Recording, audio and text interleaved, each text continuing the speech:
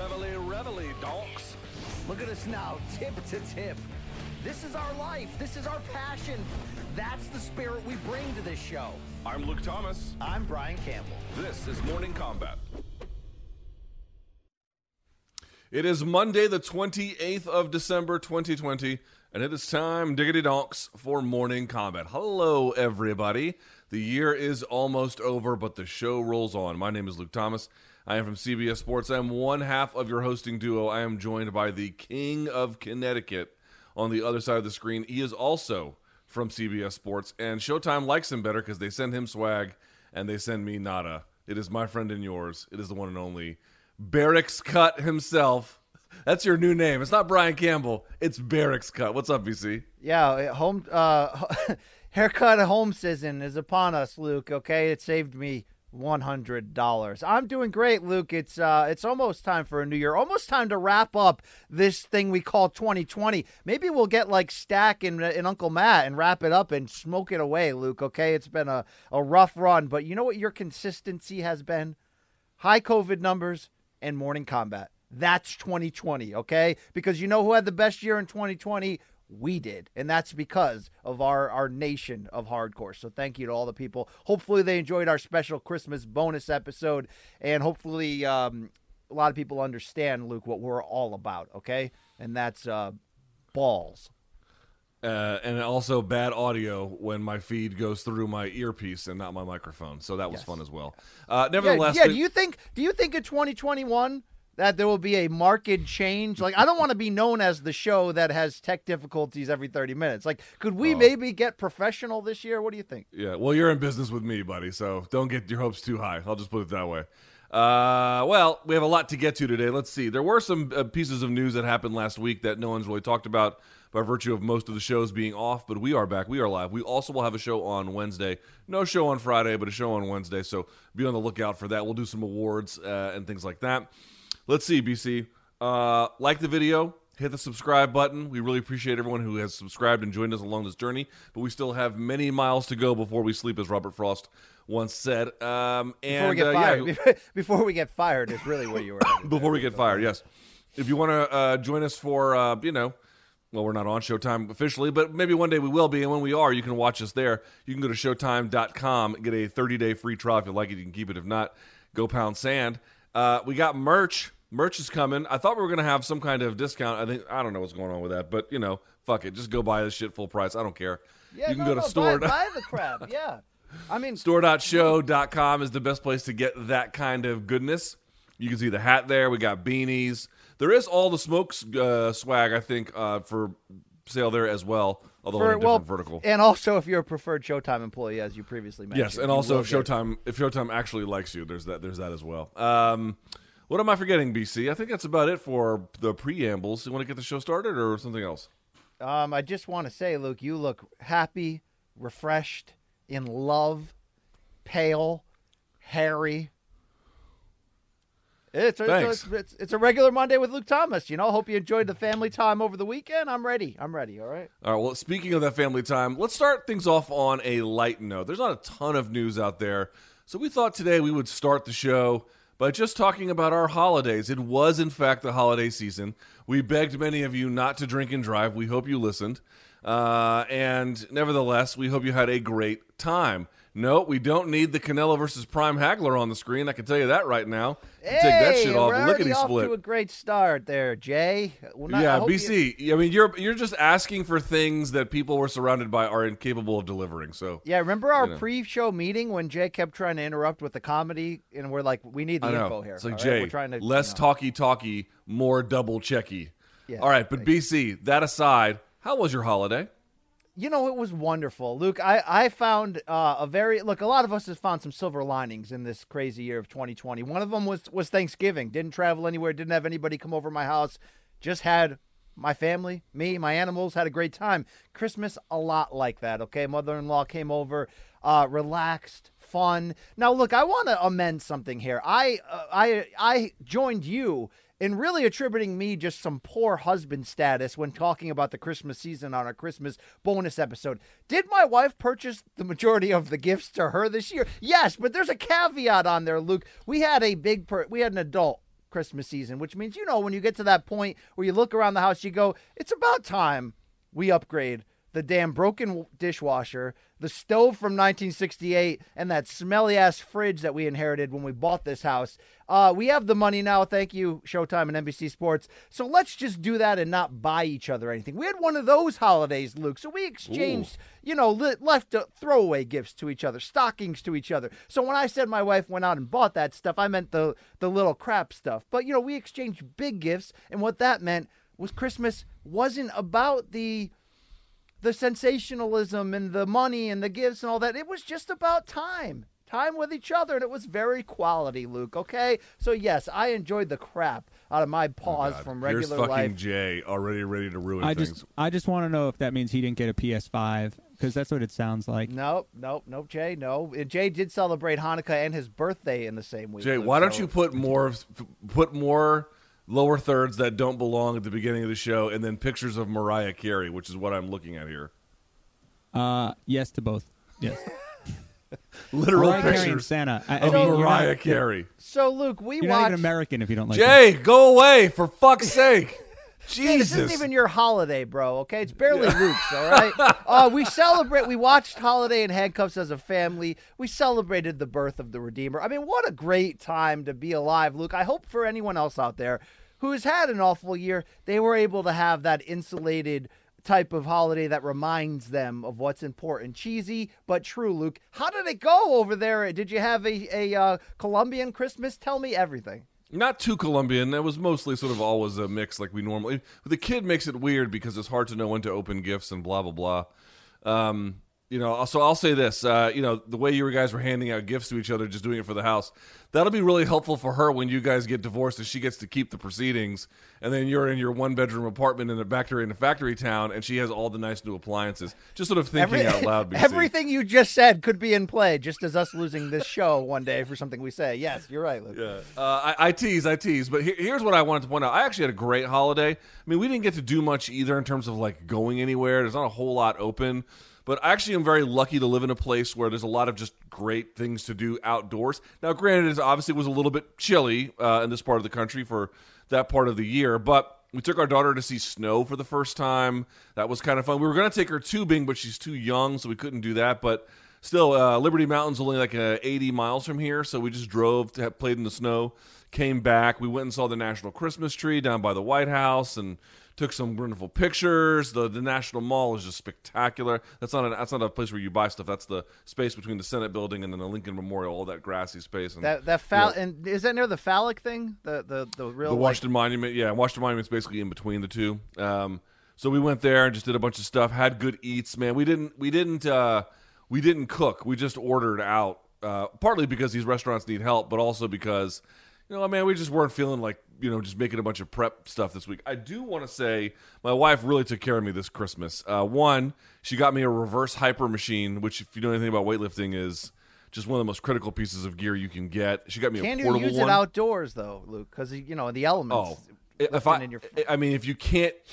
you're not lifting outdoors to embarrass yourself and make your neighbors afraid of you, I don't know what. I mean, understand, I clear shrubbery in my neighborhood with a machete, and I lift weights outdoors. They must think I'm a fucking maniac, which is exactly the idea. They must think you're under house arrest, Luke. That's what they must think, Do you have the low jack around your calf while you do that? She got me a reverse hyper. It's the West Side Scout, which is the portable one that Rogue makes. It's unbelievable, and it can fold up against your wall. It's still pretty heavy, but it's a great piece of gear. I got a trap bar. I got a sorry, what am I saying? I got a deadlift jack. So now you can put. It's hard if you're only lifting 135 on your deadlift. It's not a big deal. But once you start getting to 400 pounds, it's a lot of extra weight to add constantly on each side. So I got this jack where you can just get under the bar and it lifts, and then you can just add the weight very easily. And then this is the key, BC, and I sent you a picture of this over text. Check this out. She got me a 3D vinyl cover. Oh yeah. Of Pantera's Vulgar Display of Power. And if you look, it is in Met fact. Met her at a shooting gallery, right? It is domesticated in fact, her. She's look amazing. at that. Look is at that not cool? That is badass. That is It's just so cool, man. And it's got the I kind of just broke a piece here. It's got a little bit who of understands. The She's things a on the woman back, who yeah. loves her man. This Oh, is it's actually the back of the album cover. I love that. Yeah. Yes. So she got me this, and this is just the coolest. So I was pretty happy with this, man. This is my favorite album maybe ever, and she got me this. I'm going to frame it on the wall. So I want to give a shout out to thanks like to the wife me, for if that. it ever ends, I'll be in a 1-bedroom apartment next to a factory. You'll be dead. So hey, Luke, that's a you'll be missing a front door and you'll be shot dead. But you had a good run. That's fantastic, Luke. I do appreciate that. Did you guys get out and see some? Is it snowing where you are? What's the weather No, like? so here's the deal, dude. We had Christmas Eve, it was 27 degrees, but Christmas was 60 degrees, and that's great. You know, that shift in weather only floods your yards, and we had 70-degree winds, 70 miles per hour winds, excuse me. So there was a lot of fear going around the neighborhood that we're all going to lose power and have to be pumping our generators, but thank the Lord, we kept the power. All the snow melted when it went 60 degrees. It's back to, freezing, feels like 18. And, all that does is screw with nature, right? Those wild shifts in temperature and barometer like that. But we're holding strong, Luke, okay? Thank you. BC, here's the big question. Did you see Wonder Woman 1984 and or Soul? No, both are not my thing. But we did last night rent a movie on Prime. It was War with Grandpa, starring Robert De Niro. It's a new one in which he's a grandfather and he moves into his daughter's house and goes to war with one of the grandkids. It's a funny family flock. All right, thank you. Oh God, here's Jay again. What do you want, I saw Jay? Wonder Woman. I saw it. I don't care. I don't. Wait, does Jay have a Don't producer care. credit on the show?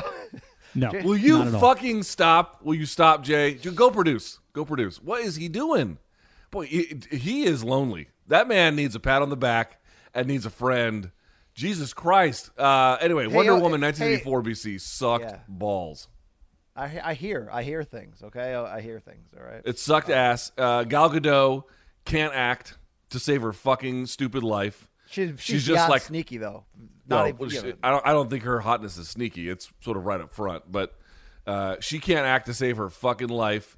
There's this dude. I'm going to give a bit of a spoiler. Is this your movie statement against suffrage? Where are you going with this? No, the Jews are fine. It's got nothing to do with her being Jewish.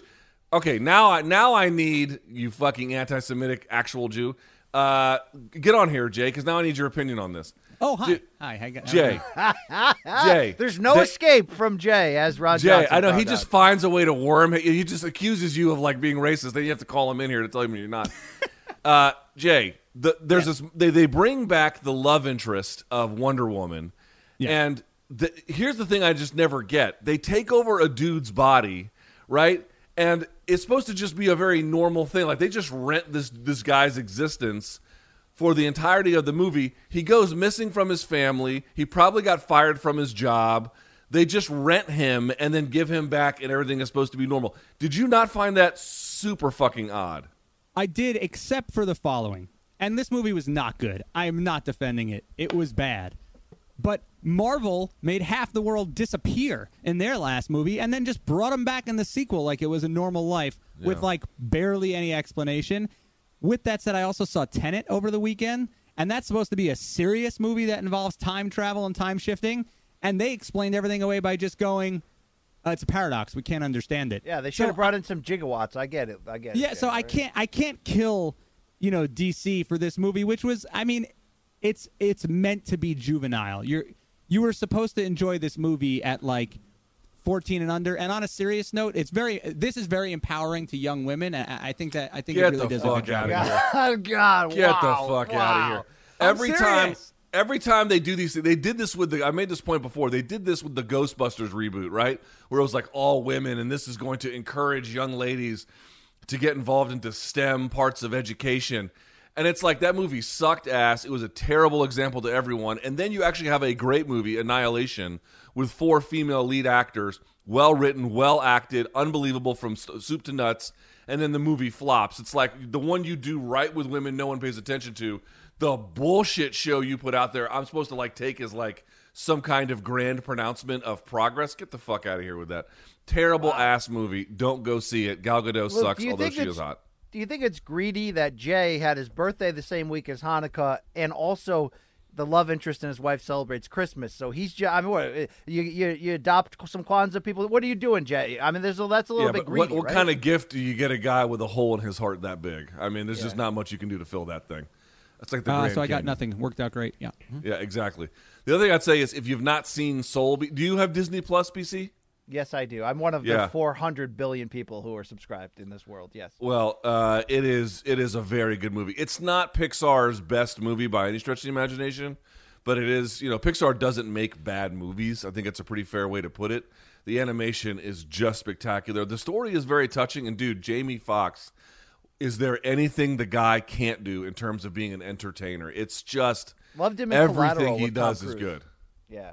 Was that Collateral with Tom Cruise? Great. No one talks about that flick, okay? Tom Cruise was good in that one too, bro. I know. For all of his Dana White Scientology, I mean, come on, Jay. I don't know if your people run Hollywood, but they made a great one with Collateral, whatever it's called. I don't know. Did we get fired yet? Can we get into some fighting here? What are we doing here? Yeah. All right. Well, just wanted to check in. If you've not seen those things, you can go check them out. All right. With that out of the way, let's now get to some actual fight news, BC. I predicted this one. Well, I thought this one wrong, but I definitely got it wrong. So point number 2, Anthony Pettis does have a new home. Of course, we knew it was not going to be UFC. I thought for sure it would have been Bellator. No. He goes to PFL. That is where he ends up. He's going to be in their lightweight division. Nathan Schulte is the guy who is basically the dominant figure over there. You would imagine at 155 Anthony Pettis could beat him, although, sometimes these things will surprise you. BC, I'll go to you first on this one, of course. Again, are you surprised that Anthony Pettis ended up with PFL? I'm very surprised because, look, until we see a shift, meaning PFL started something to make themselves unique, a season format, a big prize, $1 million. But what we have seen the PFL up to this point still, Luke, is more of a AAA, more of a, hey, go prove yourself there, win the $1 million, and then, launch yourself to bigger things. It has yet to go this way, right? Outside of the Rory McDonald signing, but he really hasn't fought yet. We've never seen somebody really go the reverse and enter that as a plus.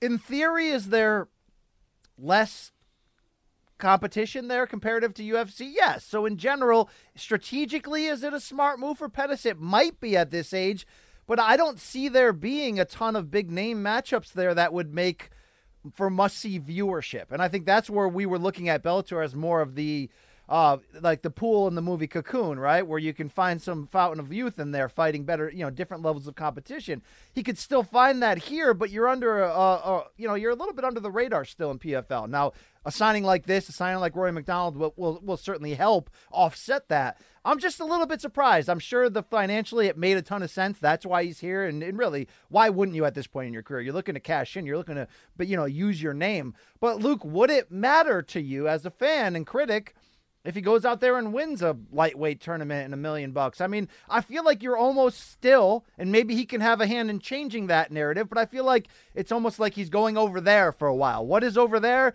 Well, it's that same place DJ went over and won. And Sage Northcutt was over there one time when he broke his face. We haven't heard from him again. He's going over there, Luke. I'm not there yet. Will he make us be there? I don't know, Luke. Maybe it's good for his bank account, though. So well done. Some of the reasons why he listed wanting to go there, I didn't think were bad. Obviously PFL has a relationship with ESPN. The majority of their stuff's going to be an ESPN Plus. It's not a huge departure for people who've already been watching him. Okay, that's a fair point to make. I mean, still, not like Bellator, if it gets up on big CBS or Showtime or sort of maintains a steady presence on CBS Sports, can't be seen. But, okay, you want to go where people have been to see you. Fair enough. I understand that. Also, he mentioned something about, the way in which Anderson Silva's career kind of petered out in the UFC and wanting to avoid that. It's kind of funny. He sort of realized, look, I've been in big fights. Not that he doesn't need to be in big fights anymore, but he's not chasing the Nate Diaz big fight or something else. He's trying to maximize the time he has left to be as dominant and through domination to make them as big of money as possible. I think that's what he's trying to do. He doesn't want to just peter out the way Anderson Silva kind of did at the end of his run there, which I also think is a wise choice. Now, of course, I still thought that someone like Scott Coker would just have been a really hand-in-glove kind of fit, but there are reasons to think that PFL could do it for him and what he's looking for. I think he would be very competitive at 155 pounds. I think if he does win the tournament over there, I think that does say a little bit of something. I mean, how much is probably debatable. I certainly wouldn't put it on par with winning a Bellator title, maybe. But that's debatable too at 155 anyway. Although if he beat Patricio, that'd be bigger. I mean, there's a lot of ways to parse it, but the point is this. If you're still out there challenging yourself and maximizing the space you have left as a career athlete and winning titles and getting big checks and sort of finding creative ways to stay relevant, I really think that's honestly the best thing you can do. I mean, some guys like St. Pierre are going to be able to retire at the top of their game when they're competing for a UFC, but that's going to be very, very rare. We're talking about one of the very best to ever do it.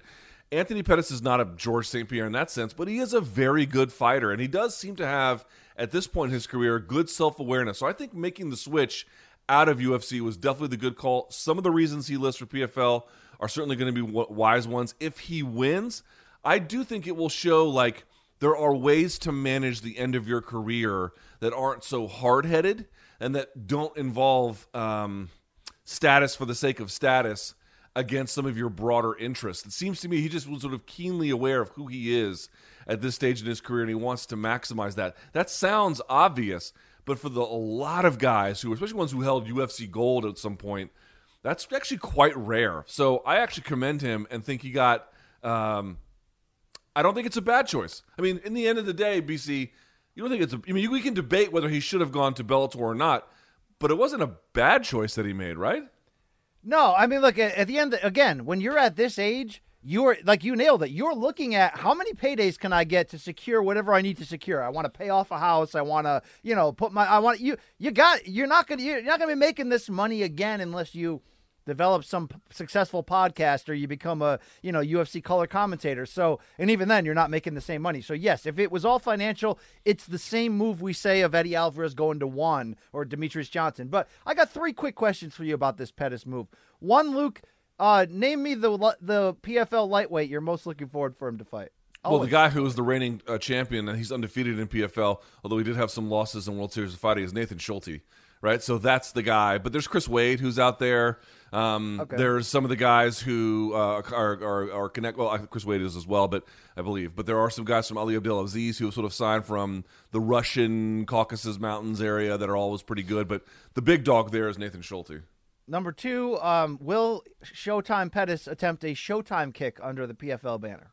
See, that's the other part. It's like if you're going there to win, where winning is the thing that gets you the most amount of money, what does that do to your fight style? Because the way in which he fought like Ferguson and maybe even Diaz to an extent, at least early, was, I'm going to sort of entertain the crowd. It's like, okay, but that's, not the PFL's not about entertainment, but there's such a premium, right, on winning.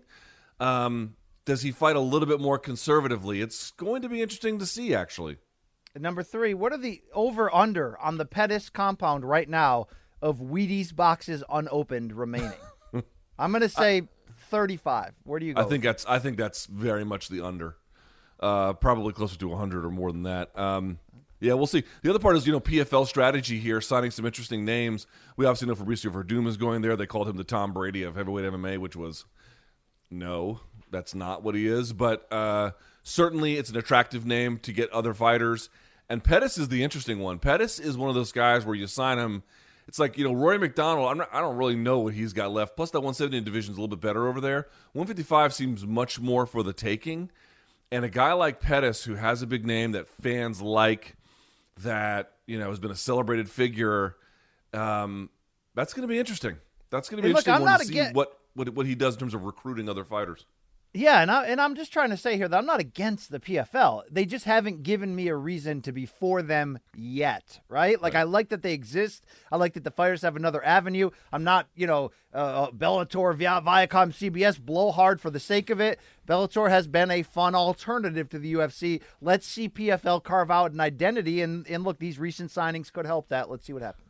Yeah, listen, I think if you watch the tournament unfold week over week, which I did for the 2019 season, you'll see that there are good fights on there. They discover interesting guys. There's a lot to like about PFL, but what was one thing that was been really missing from them? Star power. Star power was just so key. That's where Kayla Harrison was one of their brighter spots, or signing Rory McDonald, or getting Fabricio, or now Anthony Pettis. They're beginning to do the kind of thing that was missing for PFL that they really needed. Now, how successful in the end that will be, how financially viable that will be, we'll have to see. but it does make their product a lot more exciting when you've got these guys that are somewhat unheralded but very good fighters going up against guys who were once very good, a little bit more on the downside of their career, but still quite competitive and have big names. This is the kind of thing that's, I think, going to get fans more excited about the PFL product than what it used to be. Now, how excited in the end? I think that's what we're going to have to see. Did you but see Pettis offered his services to Rufus' bandmate there, Ben Askren, in terms of teaching him how to box for the potential of the Jake Paul fight. Okay. Shouldn't they have done that already? It's like shouldn't I have helped you with your UFC run in terms of throwing hands? Yes. It's like, wasn't that a thing that was more valuable when he was an active competitor in mixed martial? I mean, I guess not. I don't know. What do I know? Okay, but that'll be fun to see what happens there. We move on now to point number 3 here. BC, there was lots of angry people on social media, which is something we normally would have kept for SJW, but we're going to go ahead and get to it today. I'm going to ask you in this way. You had Ben Askren versus Scott Coker on Twitter. You had Ali Abdelaziz versus Conor McGregor on Twitter. And then you had Big John McCarthy lashing out at Dana White and vice versa through those videos that they made, one on the Weighing In podcast as a response to Dana's stupid-ass anti-media video. What was the best beef of the holidays, aside from the one that you ate with your family? Well, is it the best beef or the best response? The best response, I thought, was Big John McCarthy. Am I saying that because the Dana video hits close to home right now with me? Maybe. But look, I thought Big John McCarthy had the most educated, entertaining, and rightfully ballsy and manly response to Dana. Look, Big John was featured almost as much as I was in that hit parade, in that 4-minute Scientology recruitment video. But what Big John did on the Weighing In podcast with Josh Thompson, which, by the way, very, very well done, that show, anytime I've checked in on it, is come at Dana and just be like, look, here's the facts. Here's where you selectively fought fake news with fake news. And Big John, being a badass mofo, a big dude, was just basically like, F you, Dana. You effing this and that. I mean, look, it wasn't like over the top, let me fire back. It was just that you're saying you don't give an F about the media, and yet you put out this bitch-ass video taking false shots at every single media member. So with the way that Big John sort of attacked this and responded, it was great. It was entertaining, and I think, like us, he came back with facts, right? He attacked the core and the meat of this ridiculousness. That will blow away, and we'll never talk about it again, Luke. But for the end of this season, and by the way, a lot of commenters on our show being like, these wimp-asses just took the L and they can't take the L. Look, at the end of the day, something Big John and Josh said is something I echo. Nobody supported Dana White more once they got state commission approval than this guy. Not that guy. Not that guy over there. Not Dr. Luke Fauci, who's sitting all pretty there with his big-ass beard. This guy. So me getting roped in there, Big John getting roped in there, ridiculous, okay? Luke, F you, somehow you got off completely unscathed, and it was a joke last week, but maybe the days between. You brought this on, brother. Why don't you take a stand now and challenge that man to an on-air duel, all right? I mean, I know. People are like, oh, media just can't take that they were wrong. Nope, sorry. Again, I don't want to relitigate this all over again. But I had Big John on my radio show right before the Florida show, and he was unequivocally supportive of it. So to go after Big John, for given a guy who, relative to everybody, I mean, if you have a range of opinions, right, where it's like totally against, totally for, where would Big John be? He didn't like the stuff with Tachi Palace because no person with a mammalian brain could ever justify those actions, which is why the media absolutely was justified. They were totally right in bashing the UFC's approach at the time. No, John Morgan supported it with his blue shirt. Just a heads up there. Well, I can't speak to John Morgan's decisions or otherwise, but, going against that was what – if you didn't go against that, something is wrong with you. Something is wrong with your brain if you didn't go against that. So once they switched over to the commissions, which is what, you're supposed to do, which, by the way, is the law – then Big John McCarthy was completely on board from everything thereon. I don't think he's one of these guys who's like, listen, I'm sure if he's asked to wear a mask, he wears it. I don't want to tell the world what his COVID views are. I don't know them for sure. But I get the sense that he is probably more in alignment with Dana about COVID than me, for example. So for Dana to go after him, it's just the most absurd thing. This video is only convincing if you're an idiot.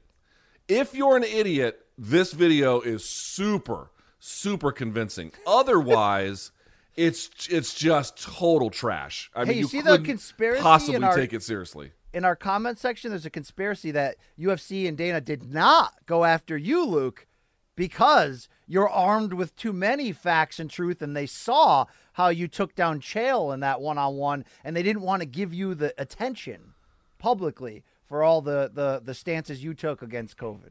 Again, I couldn't speak to their motivations. You'd have to ask them.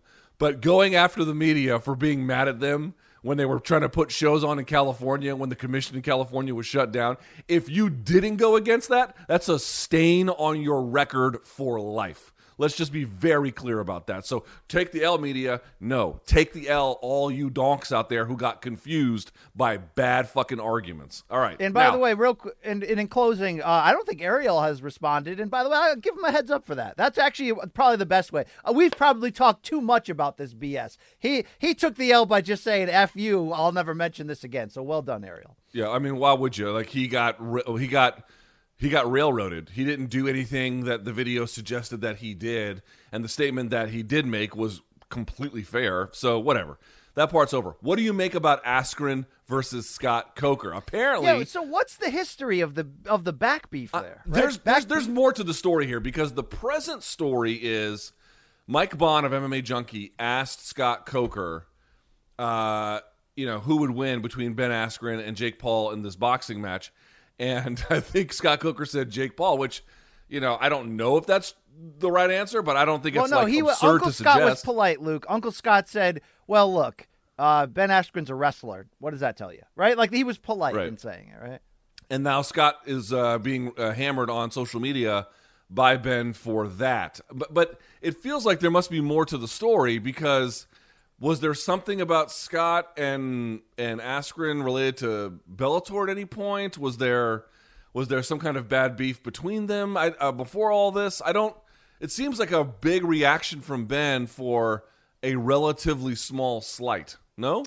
Yeah, it did. That's why I was wondering, when I said I used the words back beef, and I'm not talking about my manhandles in the rear here that I'm working on here. I'm talking about back beef. The word is on the street that Askren's putting out these tweets of everybody knows Viacom's trying to sell Bellator, and now you got Coker coming back and saying, that this is not only false, but you might be liable for making those statements. So it's getting pretty serious right now, Luke. I'm not sure, but I would have to guess, without knowing and not having a dog in this fight either, that there was some failed negotiation at some point. I know when Ben exited Bellator 4-1, it was still a Bjorn Rebney product, from what I remember, correct? That's what I mean, he must have left before 2014, right? So that was Bjorn Rebney all the way. And I know for a fact that Bjorn and Ben had a good working relationship. So I don't know the back details. That was a little bit surprising. But what was that third beef you mentioned? Oh, Ali and Conor. Is there anything more to that than those two just hating each other? I mean, Conor, by the way, congratulations to the McGregors and his +4 fiance, their wife. I mean, they're going to have a third baby on the way. Mad bills to pay. Shout out to them, Luke. But this isn't Ali secretly trying to force a fight against Habib's wishes, right?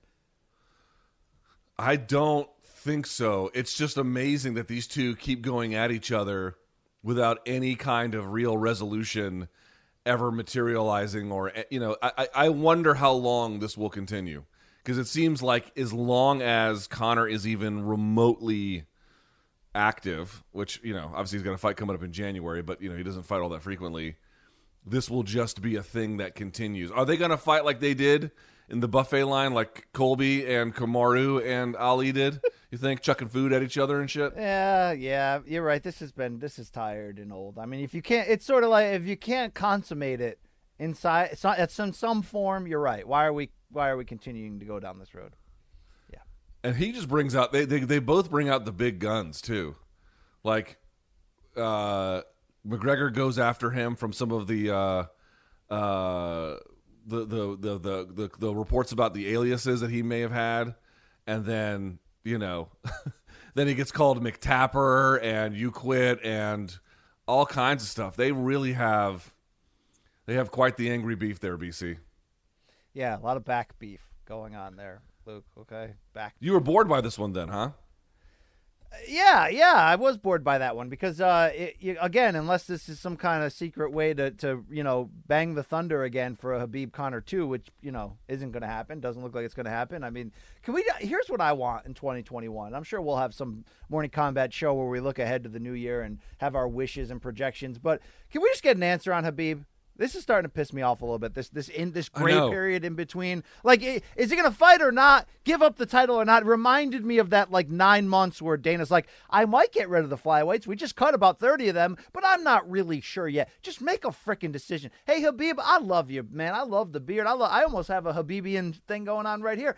Can you just make a public decision and we can end this speculation, please? Thank you. I saw these reports over the weekend. I guess they had interviews done with Cormier at some point, or maybe he had made some kind of statement.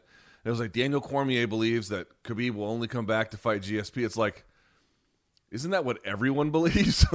Everyone does. So, hey, GSP is going to wake up tomorrow with a full head of hair and be like 43 before we know it. So can we just either you're doing it or you're not? Can we put a title on the line for Conor Poirier 2 or not? Either way, just make a damn decision, okay? I'm sure Dana had a great Christmas, Luke. I'm thinking about, us wasting more time on that stupid Dana video. He probably didn't even see any of the reactions. He probably is out on a yacht somewhere in the South China Sea, just, wiping his ass with. Yeah. All right, there you go. All right, BC, let's get to our fourth topic as we fly through the show here. Canelo, there are reports that his next fight won't be against Caleb Plant or Caleb Truex or any other Caleb or Billy Joe Saunders or Triple G. No, it will be a mandatory, WBC mandatory, I believe, against this Turkish dude, Yildirim. It'll be in Mexico City in February, and everyone is like, wait, what? Who? Why? BC, should fans be mad that Canelo's next fight is the one nobody asked for? No, they shouldn't. And here's why. Okay, you sure about that? I saw a lot of response to this report out there. Shout out to Manuk Akopian of the LA Times and Boxing Scene, and also Mike Coppinger had part of the report as well. And I saw people responding with, oh, yeah, this is why boxing sucks, blah, blah. This guy, oh, yeah, we're not getting Triple G, we're getting Avni Yildirim. Here's the deal. Canelo wants to fight 3 times this year. Canelo hates the boxing politics as much as us. He wants to keep that WBC title he just won at 168 pounds. The problem is in the mandatory business that these belt collectors, these alphabet organizations hold, Avni Yildirim's been the mandatory of the WBC for a while. So he has to fulfill this obligation. Here are the good parts of it. It's not in Mexico City. It's targeted for Guadalajara, which is Canelo's home city. So this is like his first time coming back home after becoming a superstar. He's fought exclusively in the United States there since becoming, the biggest draw in the sport and having the Floyd fight and on and on. This is a stay busy homecoming fight. And oh, by the way, Canelo has already announced, I want to come back in February, fight Yildirim. And here's the deal though on the Yildirim real quick. I know you never heard of him. He's a fun fighter. He's a limited guy, but he's an action guy. Stop. Canelo's probably going to knock him out. It'll be fun to watch. If that was his only fight, Luke, or one of 2 fights this year, yes, be upset. Canelo said, I'm coming back in May, and I want to target WBO champion Billy Joe Saunders at 168 to try to unify belts. Saunders is unbeaten. He's hard to negotiate with. He's even harder to fight in the ring because he fights in like a negative style. This is Canelo going out of his way to take a difficult guy, chase him down, say, I want you. I want to unify titles. That's what real fighters do. He's doing that, and he said, oh, I want to come back a 3rd time in the fall, probably on Mexican Independence Day weekend. And Luke, an interview with his trainer, Eddie Reynoso, has revealed that they're not against Triple G. They'll do it. They know the fans want it. Here's their caveat, and I think it's fine. They said, we're not doing any favors for Golovkin. It has to be at 168 where Canelo will only fight moving forward. They will not cut down to 160 in the future for anyone. Spence, anyone. I respect that. You're the money man in this sport. You're saying, come to me. Canelo's an undersized super middleweight, and he's saying, I prefer not to cut weight. I want to get all the titles and work here. How can you be upset at that? We get like a bonus Canelo fight in February when he was probably only going to come back in May anyway, because that's what superstar fighters do. They fight Cinco de Mayo weekend. They fight Mexican Independence Day. It was the Oscar de la Hoya plan. It was the Floyd Mayweather plan. Now it's the Canelo plan. I'm sorry you never heard of Yildirim. He's a wild action fighter, but if this is Canelo's gift to people in Mexico and come home and celebrate, and mariachi's playing the final countdown, I'm here for it. This has nothing to do with the health of the sport. This is Canelo having his cake and eating it too. He still wants to fight the guys. It's got nothing to do with the health of the sport, or a little bit. Nothing at all. Dude, the sport would strip the WBC title from him if he didn't fight this guy. And? So he's doing what this... Yeah, all right. I don't know when I became, Canelo Alvarez's lead counsel here, but how could you be upset at this? Unless you don't understand boxing, how could you be upset? It's not that I think it's listen, it's certainly not the end of the world. It's not worth writing angry columns about how boxing is ruinous to fans' interests or anything like that. Because to your point, he may have not even come back until May anyway. Of course, Cinco de Mayo, as you indicated, and then Mexican Independence Day in September, right? Those are the two big dates that he's going to compete on. And if you get one in between, he can just kind of squeeze in against an overmatched opponent. Is it the end of the world? Certainly not. Okay, but number one, look at the bit of the larger picture here. It's like these are these moments where I'm like, I don't know what MMA needs in terms of getting fighters more money. Sometimes I feel like it's the Ali Act, and sometimes I feel like it's not. Sometimes I feel like it's a union, sometimes it's not. This is one of those moments that gives me great pause. I want the fighters to get paid like what they get paid in boxing or something kind of close. I don't know if I want boxing's architecture in MMA because that, to me, is just a bit of a problem. While it's not the biggest deal here, the mandatory situation, for example, is kind of a bigger problem to negotiate with Joshua and Fury. It's these constant hurdles that get in the way or delay the bigger fights you want to see. They have to deal with this kind of stuff first. And you understand why there's mandatories, right? If people do enough good work, they should be able to be rewarded for it. I understand, but there's a downside and an upside to every kind of system. This is one of the downsides. It creates slowness. Let me finish. It creates slowness to major fights. It creates bureaucratic hurdles. And it is, in totality, if not this one explicitly, very annoying. Right, and that's why it's hard to unify or become an undisputed champion of boxing, because the alphabets don't want you to. They want you to defend your title as much as possible and not be held up looking for other fights. Why? Because every time you defend a WBC or WBA title, you have to pay a significant portion of your purse to that stinking company to wear the belt. Is it a sham system? Yes. And even the alphabet mandatory system, Luke, in theory, if it was set up the way it's supposed to be, where the deserving get the chance regardless of how commercially viable they are, right? You win enough fights, as you mentioned. If you're like a John Fitch or somebody like that, you win enough fights, you stay in line, you get your title shot. The problem is this system is so corrupt and broken where the promoters tend to slide money under the table, and that's why some guy you never heard of becomes the number one contender when he's beaten nobody, like the guy Triple G just fought. You're like, Camille Zamoretta? What? Like, who the frick is that guy, right? So, yes, boxing's broken, but even in this broken system, Canelo fighting this guy in his hometown in February and coming back 2-3 months later in a fight we kind of need to see. Do we need Billy Joe Saunders? Not if you only want Canelo to fight sexy big fights, but Canelo's trying to do something right now. He's saying, I live at 168. I want all the belts. So to do that, he needs to fight Yildirim to keep a belt, and he needs to fight Saunders to get the belt, and then there will be one man left, Caleb Plant. So, Luke, again, he's not, like, he could be a total diva. He could be a Floyd Mayweather type right now and just be like, I only want to fight smaller guys who have no chance, who are coming up in weight. He's not doing that, Luke, okay? So let's give Canelo the respect he deserves. I don't care if you watch him against Yildirim in February, respect the man already. Yeah, I certainly respect him, but I can understand why fans don't want this model. This model is not designed to maximally serve the interest of fans. You have to just say that out loud. It's not. It's not designed to serve their interests. Boxing is designed to line the pockets of promoters. We already know this, though. Or other interested stakeholders like the sanctioning bodies or managers or whatever. But, it is not designed to service fans' interests in a timely way. And so it's like we have all these discussions after Canelo beats Callum Smith. We're like, what's next? Oh, well, it could be Triple G and it could be Caleb Plant. It's not any of those fucking things. In fact, of the names that are interesting to me the least, which is Caleb Plant, but maybe one of the better ones given some of the other alternatives, that's the one that's third in line between Yildirim, Billy Joe Saunders, and then Caleb Plant, or maybe Triple G after that. It's just so fucking annoying how you constantly have to put it off. The amount of procrastination through bureaucracy in boxing, it is overwhelming. But is it it better than overwhelming. Is it better than the second half of Floyd's career? And I'm not here to shit on Floyd. Floyd ended up fighting everybody. He did it on his own terms. But the second half of Floyd's career, it was always, Why isn't he fighting this other champion or this other welterweight who would be perfect, but instead he wants to fight this old guy or this small guy moving up? It's the same thing. Yeah, it's BS. Maybe that's why boxing is where it is and it's where it's always going to be. It's all BS, Luke, but that BS tastes really good when they put it up on a big shiny plate and they charge you $100 for it. And I mean, come on, it's just. They put this show. Then Floyd punches Victor Ortiz when he's not ready, and you're like, wait, exactly. What happened?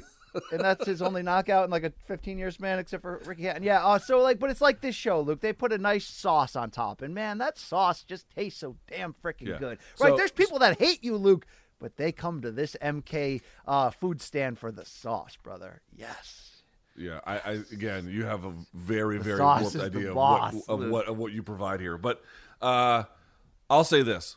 Yildirim, fine. I'll watch, especially if it's like for cheap pay-per-view or something like that. But the broader picture of the brokenness of boxing, to which this is a contributing part but not the worst example of, I do think you have to take inventory of that. All right.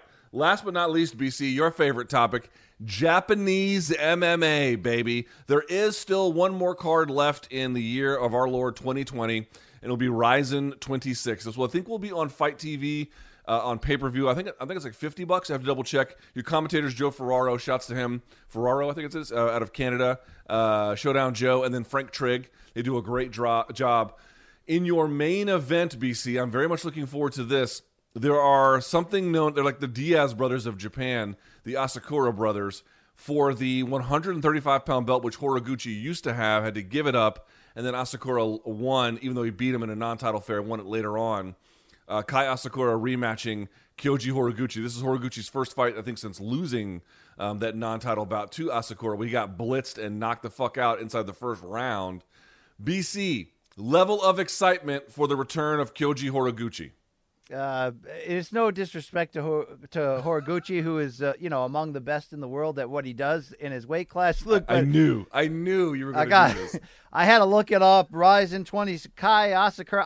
I'm sorry, I don't know Kai Asakura. Kyoji Horiguchi hasn't fought in like over a year. I'm looking up and down this card. We got Tenshin Nasukawa, but he's not fighting Floyd again, Luke. And then there's, Takanori Gomi's back. Okay, that's cool. Luke, I don't care. Let's be honest, all right? -4, Luke. I'd rather watch that Dana 4-minute video and debate it all again with you and relitigate it than probably watch this. But maybe it'll end up and have you seen this shit. If it's good, I'll check Kaposa's Twitter afterwards. Thank you. Wow, you really are going to be that shitty to Kyoji Horiguchi, who might be one of the best bantamweights in the world? Luke, really? I have nothing against Asian people. They're fantastic. This is just low profile in my radar of atmosphere. Okay, thank you. Wow, I'm really glad we're doing a great preview here for the audiences, and I thank you, BC, so greatly for the amount of homework that you did in glancing at Wikipedia. Why don't you preview the fight? I'll entertain myself. I'll read a book or something. Go ahead. Tell us about if Horiguchi can turn back time and get revenge against Kai Asakura. Asakura? And why are you saying it like the dude with the buck teeth and Breakfast at Tiffany's? Jesus Christ. Mickey Rourke. Well, not Mickey Rourke, but what's his name? Yes, Kai Asakura rematching Kyoji Horiguchi at 135 pounds. Asakura, by the way, has won 3 of his last 4. The last one he lost, and I'm going to mispronounce his name, is Manel Cape. This is the dude who just got signed by UFC at flyweight. So that's the only one he's lost. He won it, the bantamweight title for the organization back in August, and now he's going to rematch Kyoji Horiguchi. His win over him was a bit of an upset at the time, back at Ryzen 18, I believe. This will be Ryzen 26. So that'll be your main event. I'll be very curious to see how Kyoji, who had to give up, by the way, his Bellator and his Ryzen titles. Then, as BC indicated, quite racistly, Tenshin Nasukawa is in your co-main, but that'll be in a kickboxing bout against a WBC Thai champion. Other bouts of interesting note on this one to me, Takanori Gomi's in a sort of a custom rules bout, which is supposed to be an MMA bout, but it's mostly stand-up, I think, and if it goes to a decision, there's no winner. So someone has to get kind of knocked out or like stop with strikes in this one. The other one is the atomweight title on the line between Ayaka Hamasaki and Miyu Yamamoto. Hamasaki at 20-3 has a very decorated record. You'll note not a lot of atomweight fighters getting a lot of opportunity inside of North American promotions. Obviously, there's been some of that for Invicta, but this is going to be one of your better matchups between those. And then last but not least, Well, I should say there's a couple more things on this one. Back on this one is going to be fan favorite. What's the Ikehisa Minowa? Right, the Minowa man's going to be on this card, and then the other Asakura brother is on this as well. By the way, Hideo Tokoro is on this as well. You know, a longtime Japanese vet, and I think he fought in UFC for a couple of times, if memory serves. I believe that's right. I could be getting that wrong. Bellator once. I'm not sure where else he fought. Dream a bunch of times, but he was pretty good for his day. So there you go. There's your very, very quick Ryzen All right, preview. Luke. You know, my disrespect to the fine people of Asia notwithstanding, is your care level higher than Ryan Garcia, Luke Campbell on Saturday on DAZN? Come on, bro. It's a little higher than that, yeah. All right. Well, look, maybe it would be, I know a great place where you can preview that card at length and probably get more clicks than you do on this channel. It's called the Luke Thomas YouTube channel. You can find it usually right after big news breaks before you watch Morning Combat. Yes. I literally have put one post up in like 15 days. But okay, keep crying about it. I'm sure you're right. All right, so that's it for us, BC. We have asked all the relevant questions to each other. You seem very checked out, so we will move on to a place where the audience gets to ask us questions. It's time for DMs from Diggity Donks. Let's get to it here. Very good. There's the animation. Hee-haw. Okay, Jay, this is where you put the questions on the screen now. You understand that? Very good. All right, first Not the one. ones from last week, Jay. The new Yeah. ones. The new ones. Yeah. From Dan's Elephant. Canelo versus Prime Hagler at super middle. How does it go, BC?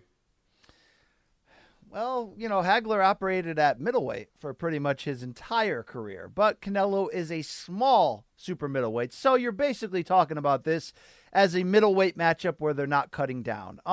Canelo's great. I mean, he's the man of this era commercially, also now critically due to his ascent to the top of the pound for pound ladder, Luke. He's a fantastic counterpuncher. He's very technical. His power has carried up. But it's the same thing when we all fell, and I was riding the train. I was the conductor of the Triple G, choo-choo, original train, when all we had, Luke, was the eye test of sitting front row when he ruined Matt Macklin with a body shot, right? Seeing him fight all these B-level guys and being like, man, is he as good as Hagler? Would he beat Prime Hopkins? What are we watching here? I think we all sort of had a hard-on from here to Hanover with that guy. Maybe it was a little bit too extreme.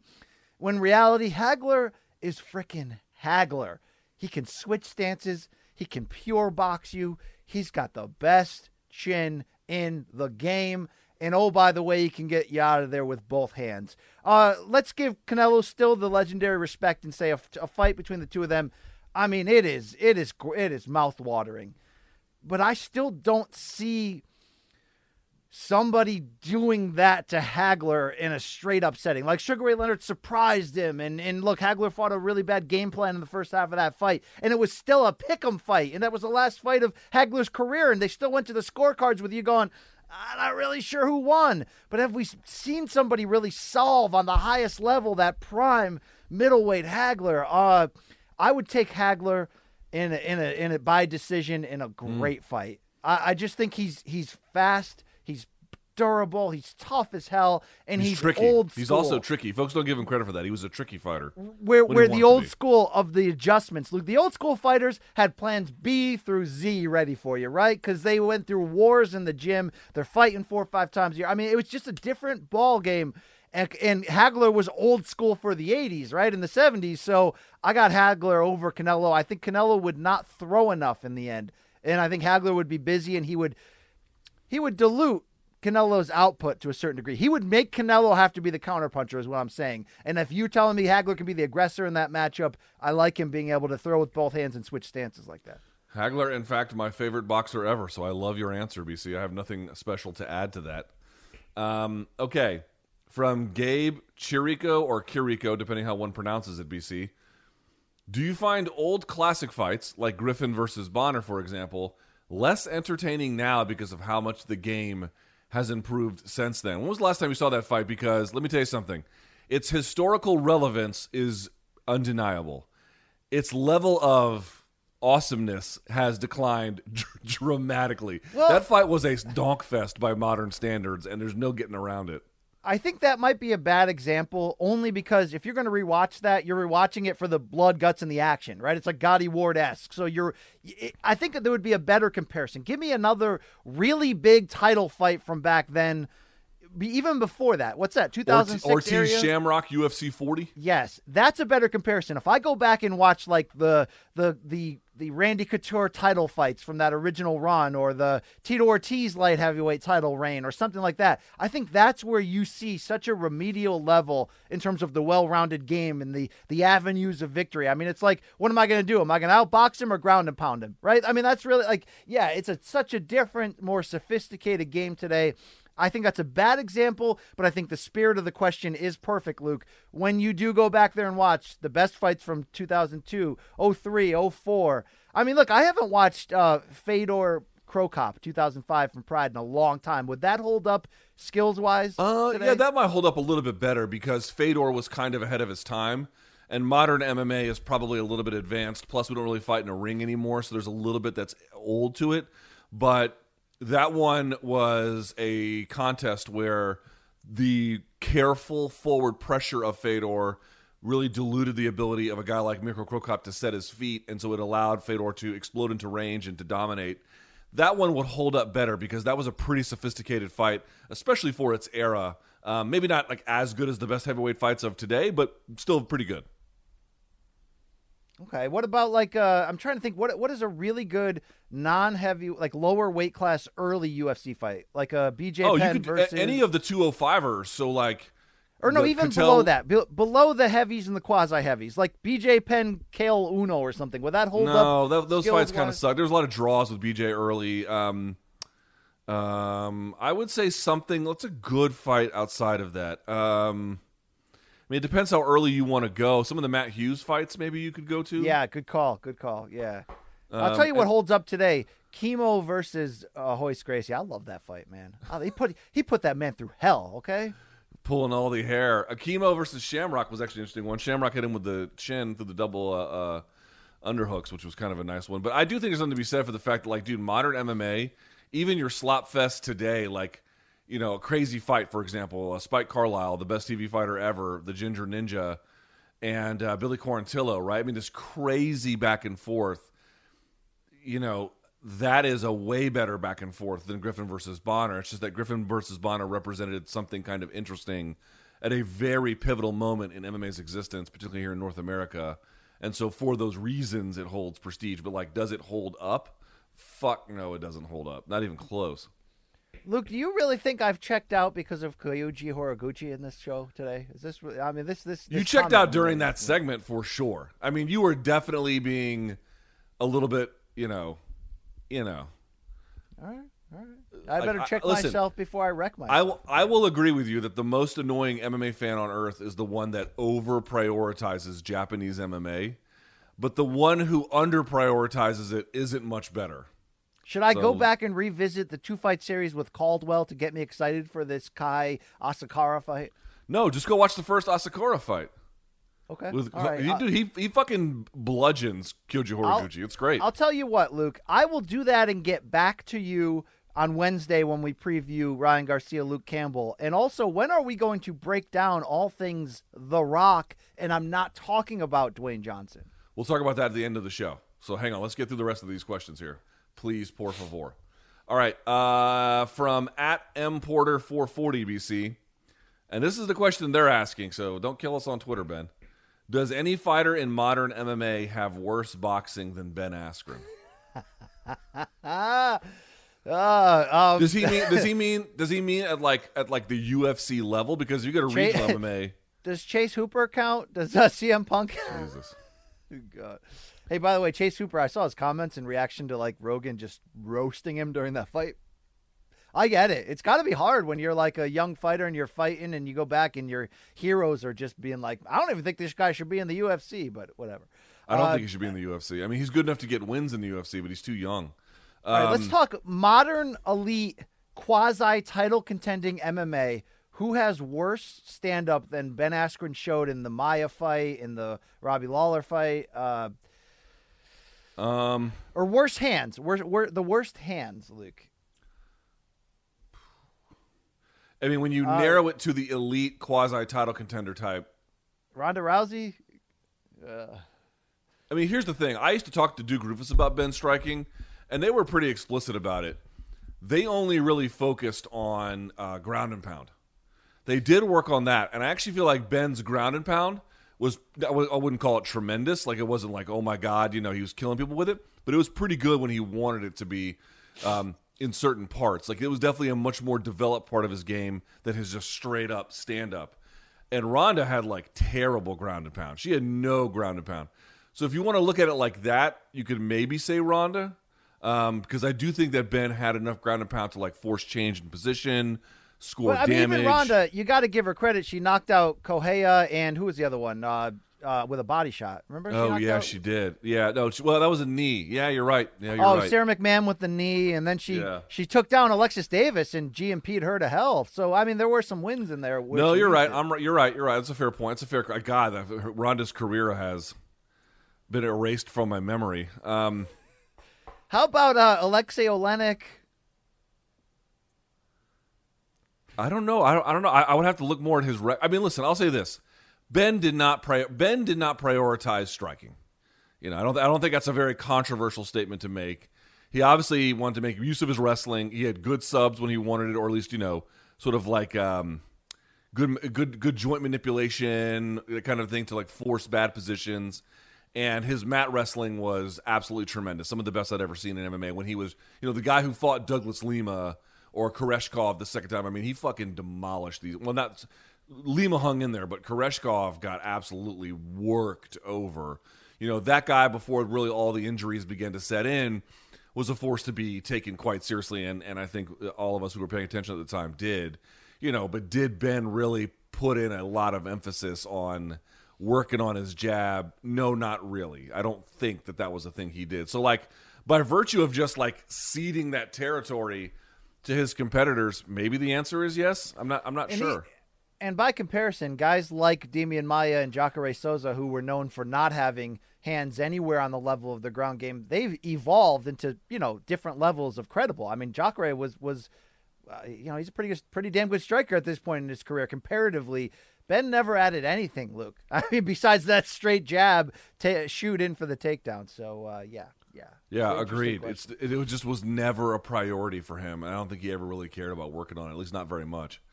All right, so let's go to @Scott McCrate. Luke, have you ever declined a request to spot a fellow lifter because they were wearing weightlifting gloves? No, I've never declined a request, but I've had people ask me when they had lifting gloves, BC, like on the bench press, and I actually add weight to the bar by pressing it into their throat as a payback for wearing fucking gloves. You should never ever wear gloves unless you're a hand model. Luke, you're just overblowing. So I mean, it's not. Dude, let me ask you a question. I can show you any kind of strength sport, whether it's strongman, Olympic weightlifting, powerlifting, bodybuilding. The very best pros, you will never see them wear gloves. You will see them all wear belts because the belt is actually pretty important. The glove is a relic of the 1980s. Sweating to the oldies. Richard Simmons. Fucking, I mean, what are we doing here? Do not ever wear gloves. They serve no purpose other than to tell everyone there that, I lift. You know what I sitting hated? Down or something. So look, my dad began dragging me to the gym, and obviously in hindsight I should have focused and really put in the effort. But he began dragging me to the gym at age 14, and I went on my own through high school, college, and look, I had some good years in my single prime BC 20s of being pretty cut and stuff. But who cares about that right now? My whole point of this is being that young kid in the gym, a lot of driving yourself in high school and going, and you do your own ish.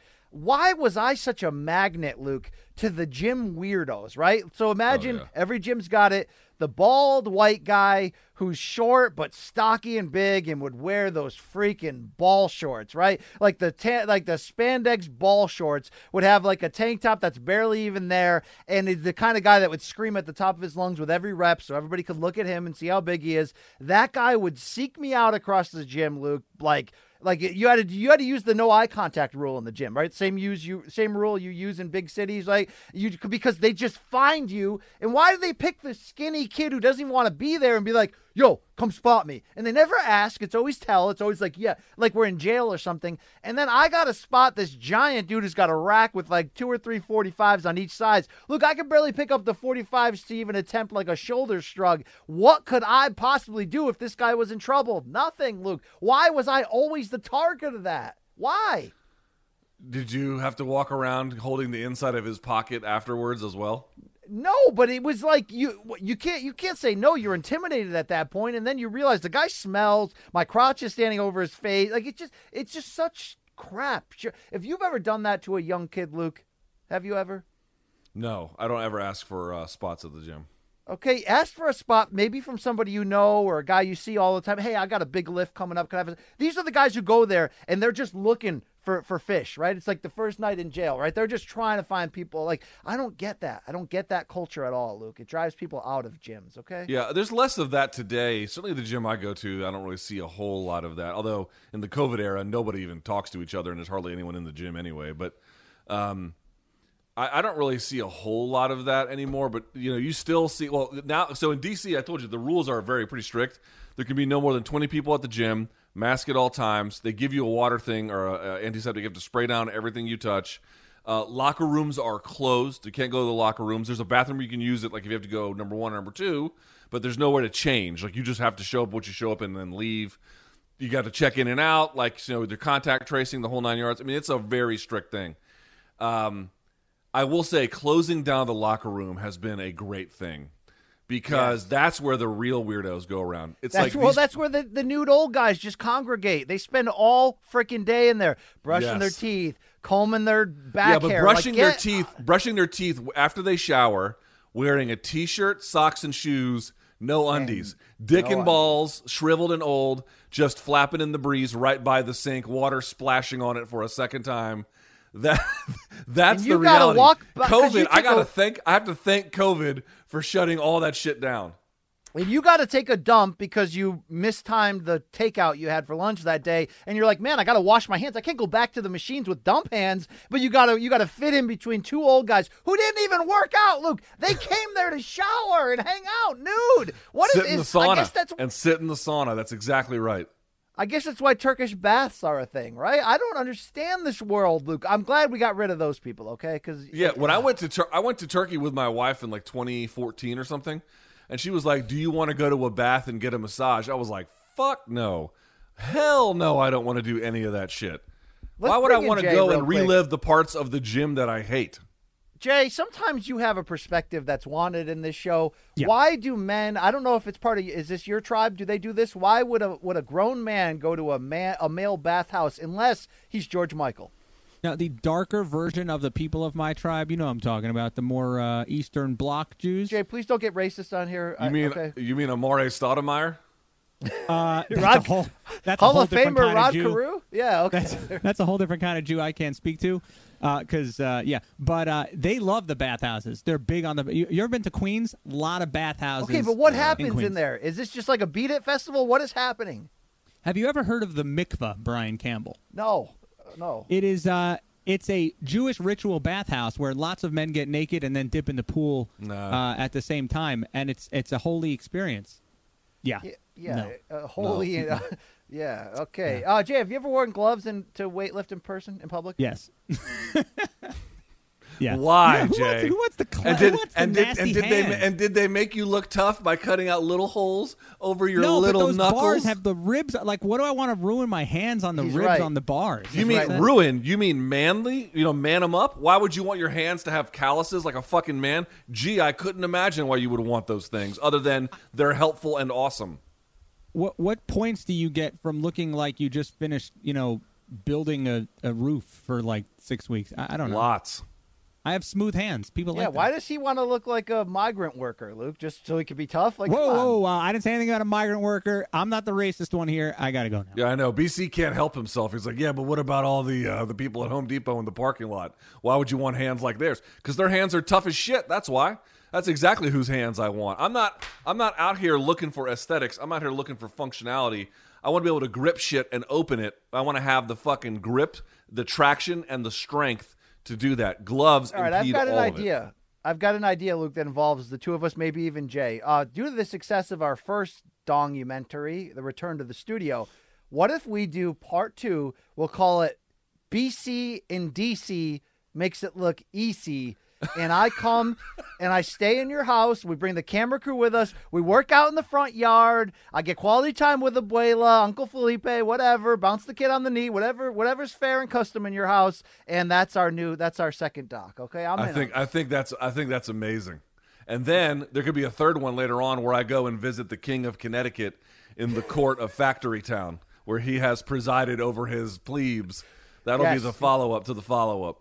If we eat at gas stations, yes, this is good. We're building something here. Jay, would you be part of this? Because wait, Jay, let's real quick. This is the last time I'll bring in Jay because I know our ratings go through bullshit. The shitter they when go that through happens. the ceiling is where Jay, they go. why Go did ahead. you have zero part of the documentary? I mean, you were bare. I mean, yeah, we sent you to hell during the show, but you were. That's exactly right. You didn't have an edit. You're the award-winning director. Yeah, Shomalka was like, keep this guy away from this project. The funny part is now that you point it out, everybody knows. But had you watched it, I don't think you would assume that with the sheer number of times I was sent straight on a one-way first-class ticket to hell. You're welcome. All right. Jay, will you have a hand on any future documentaries that we do? Hold on, will can we get to this definitely fifth come to- question, please? I will definitely come to Connecticut and eat dog shit food with you. That's for sure. All right, very good. Last but not least, BC, we go to MT Booble, who asks, which was worse, that Imagine cover video starring Gal Gadot, where all the celebrities during the beginning of quarantine, all self-involved, or Wonder Woman in 1984, also starring Gal Gadot? Surely you saw that Imagine video, and it was let me just ask the you fucking this. worst. Was the Imagine video pretentious? Yes, right? I mean, that's what happens whenever there's there's a whole lot of people saying that white rich housewives have tried to steal the whole Black Lives Matter thing from black people, right? This 2020 and made it their crusade. But is it any different, Luke, than We Are the World, Hands Across America? People don't, unless you lived in the 80s, you don't remember these things. But where all these rich celebrities get together and do a ton of coke and, record some song like "We Ain't Gonna Play Sun City" for the people, it's all the same in the end, right, Luke? I don't know. Wasn't We Are the World part of like Live Aid, which was one of the most epic concerts of the decade? Well, Live Aid was awesome. Yeah, and it was run by a black guy with another black guy, so nobody was going to send it to hell. Okay, It was Michael Jackson and Lionel Richie. Yeah, and they were stars at the time. I mean, people like Gal Gadot. I don't think she's like a dislikable person per se, but that thing was just tone deaf in the middle of the pandemic, It was, and also, we're in a bit of a different era with celebrity culture. Like, it used to be, I feel like celebrity culture was way just totally permissive and open, and there was no pushback. And now, I'm not saying it's not cool to be a celebrity. It obviously is, but there's a lot more scrutiny about their actions than there once was, and sort of that was part of it as well, I think. I don't think it was hard to be a rich celebrity during the quarantine. Do you, Luke? No, I don't mean that. And it's not what I'm saying. Of course, it's always going to be better to do that than the alternative. What I'm saying is relative to how easy celebrities might have had it in the 80s, I think they get a little bit more insults from the peanut gallery these days than they used to. I think that's the point I'm making. Did you take part, by the way, in Hands Across America in like 1986? We did. We had to do it as part of elementary school. We had to all hold hands. I think the city of D.C. made all the kids in elementary school hold hands and all in one big line across Pennsylvania Avenue. So, yeah, I went to Watkins Elementary, which is down by the old hardware store, not too far from the Marine Corps barracks. I went to that. We had to go outside and do that, yeah. Yeah, Jay has reinserted himself. I Googled it. We Are the World raised $63 million for African hunger relief, so that's probably why it wasn't sent to hell. Yeah, versus the Imagine video was just, like them just, mentally masturbating on your face. Not nearly as fun, BC. God, wow. Well, let me wipe that off, Luke. Yeah, okay. Thank you. All right, well, with that in mind, and by the way, don't see Wonder Woman 1984 even high. It's fucking terrible. Okay, with that in mind, let's now go to the part of the show where we're off the rails, even though we kind of already are with your lack of prep for Ryzen 26 previews. Have you seen this shit? Let's do it. Wow, that was a sad throw, Luke. All right, Mojo Risen. We scour the globe, Luke. The highs, the lows, the good, the bad, and the ugly, and the in-between. It is, have you seen this shit? And, Luke, we're going to start off with a Merry Christmas message from Jeffrey Epstein. I don't know if he celebrates it. He's no longer living. But this is a hell of an ornament, Luke. This ornament didn't hang itself with Jeffrey's picture on it. You down? No? Super funny. All right, that's a good start. Luke, check out the latest in snow removal. I could see you doing this in your neighborhood and people just fearing you, Luke. This man with a blowtorch out there on his driveway just removing I mean, how do you not love this man? I mean, what a fucking American hero this guy is. Yeah. All is that not the greatest shit you've ever seen? Are you kidding me? Is it that easy? I mean, that stuff's just disappearing. Is it really that easy? I know. That's first of all, I'm like, you can clown it for being unorthodox, but it looks like it's working to me. All right, I'm in on it. Hey, there was actually fights on Saturday, if you want to call it that. PBC on Fox, Luke, from that weird studio in L.A.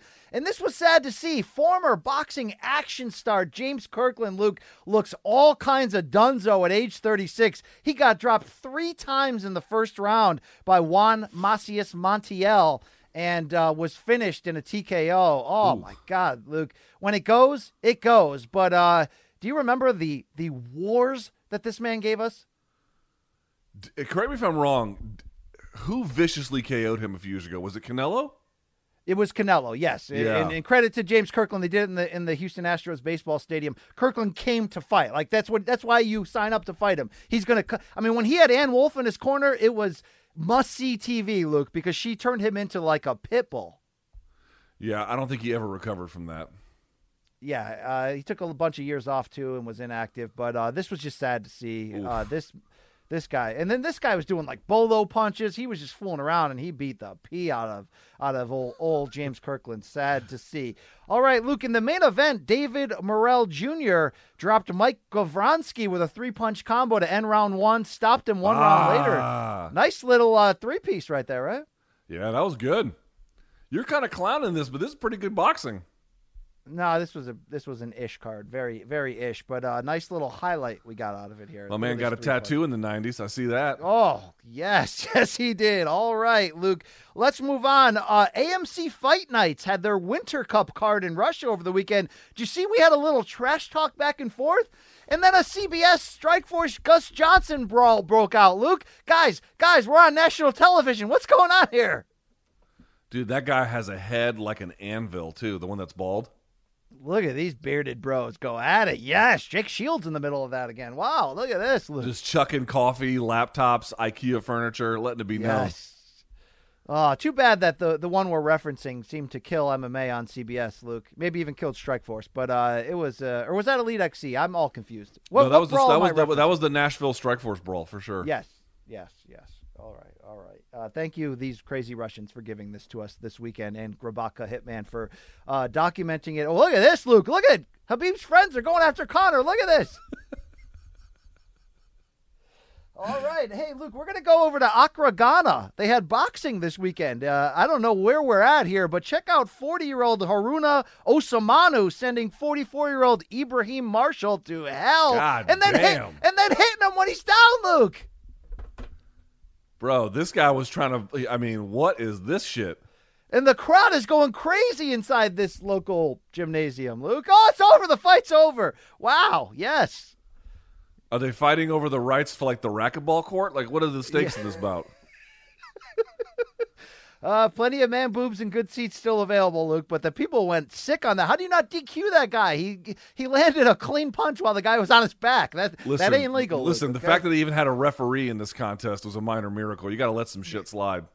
Yeah. A couple guys have masks, so shout out to COVID-19. 80. By the way, shout out to Dr. Fauci, turned 80 the other day, Luke.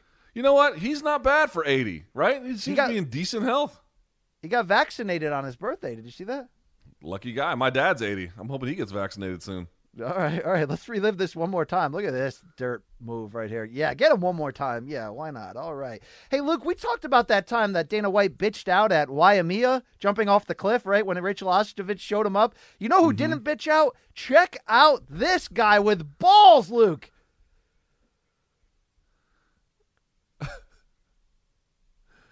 Do I hear somebody?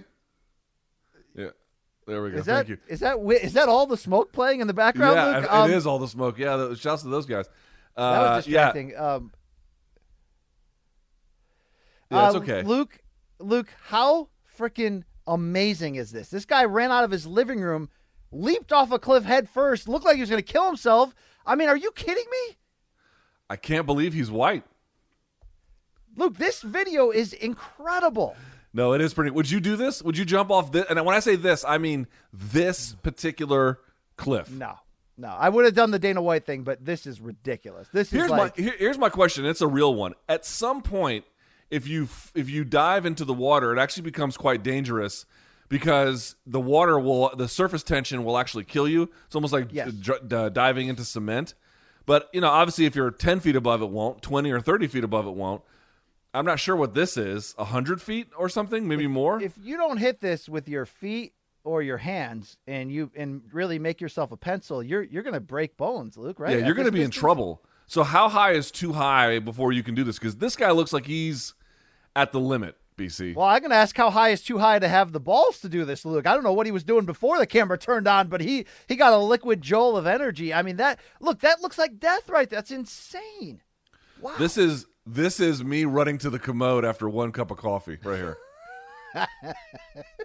The commode you have in the lifting station in your front yard for all the neighbors to see. Yes. This is the guy with old balls going after BC to get a spot right here. Hey, Luke, remember that great song by Aerosmith in the late 80s called Love in an Elevator? Yes, Love in an Elevator.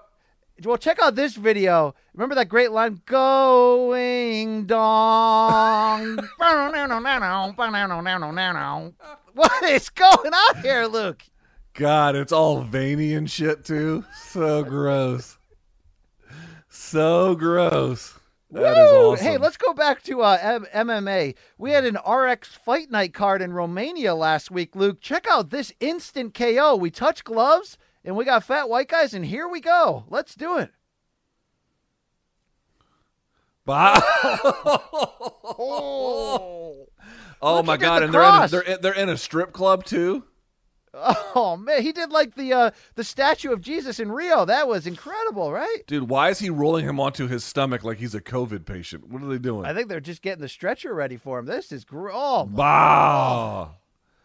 Wow, that's your knockout of the week right there. Hey, let's check in on Hoagie Farts. Hoagie Farts getting us ready on Instagram for the holiday season. Luke, would you employ this tree at all in your office room, maybe?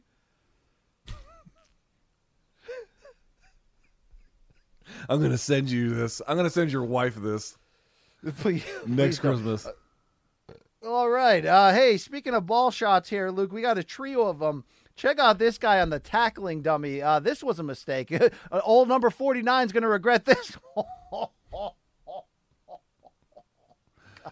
It's like, bro, your intensity, it's a little too much. Yeah. Oh, my God. It got him from behind, Luke.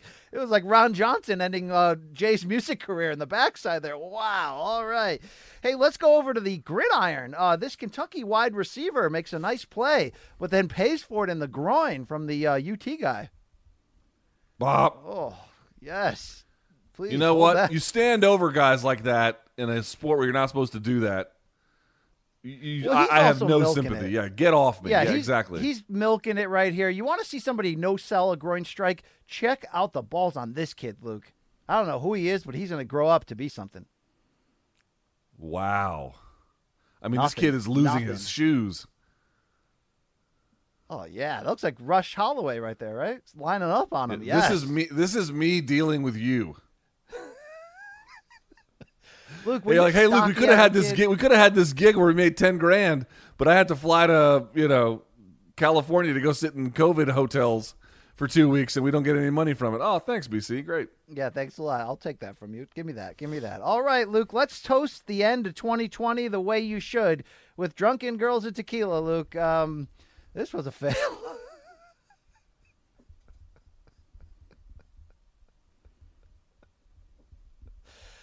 Ooh, yeah. Oh, is that it? She just spits it up?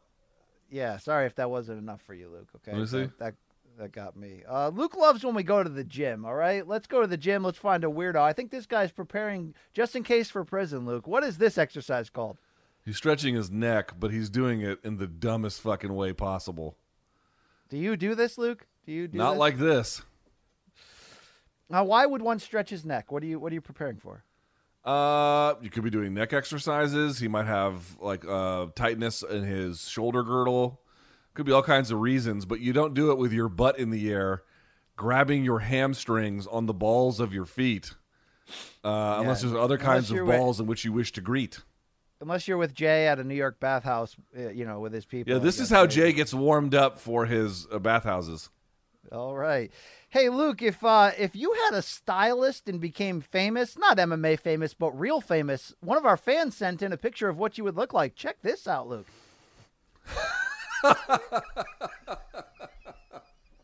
I mean, wish you're I not looked far that away, good. right? I'm pretty far away from looking that. I just look old and sad. This guy looks That's like probably like if we put you on some makeover show, that's probably the end product, Luke. That's prime 41-year-old Luke Thomas right there. That's right. If I had people to make me look better than I look, who are professionals, I could maybe come out this good. But see, this is why I'm waiting for everything to go gray, BC, because I've still got brown here on my face. I'm just ready. Just go gray. I'm ready to just go gray. Does the carpet match the drapes, Luke? I'll say this: the gray does not discriminate. So gross, right? So gross. All right. Hey, Luke, you love gender reveals, right? Is it possible to get sick of stuff like this? I mean, check out this guy, right? Well, God. He's having a son, Luke, but the lineage ends right there. I'll tell you that much, all right? Dude, if you have a gender reveal party at any point in your life, this is what you deserve. Fuck your life. Well, I love gender reveal fails. Let's move on to this family who has a bratty daughter. She gets in the way of what was a very good potential gender reveal opportunity. She can't pop the balloon. She's mad. She throws a fit. Oh, yeah, throw that thing. Somebody let's go of the balloon. Oh, look at this. Look, it's gone away. We're never going to know what they had. Good. Fuck this family. Look at Mom. She is pissed off. Yes. Fuck All this right. family. I got one more, Luke. I've never quite seen a gender reveal like this. This might be how the Thomases will do it for baby number 2, right? Is this an MMA Is this match? Japan? Where are we? It could be DC. Could be. Could be. No, definitely this not might Japan. This might be Risen 26, Luke. If this is what I'm going to get ready for this weekend, I'll be into it. Okay, here comes Dude, Luke. it's There he Risen is. season. Yes. I see. So one has blue and one has pink, and they're going to fight it out? I think so. Dada 5000 style? Yes, first one to have a heart attack loses and dies. Look at Where's this. Where's the guy with the flamethrower when you need it?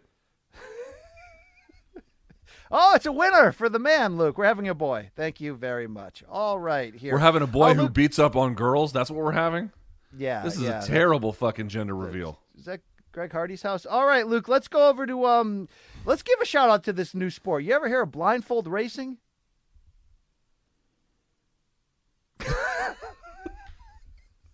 There's a built-in problem with it, Luke, but that problem is awesome. No, there's a built-in solution.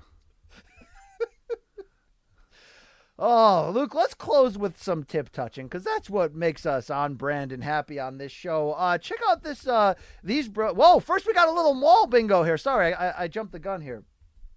This is how we do it in European malls, Luke. Look at this couples routine. It's going to be you and me in the front yard gym. The question is who does which part.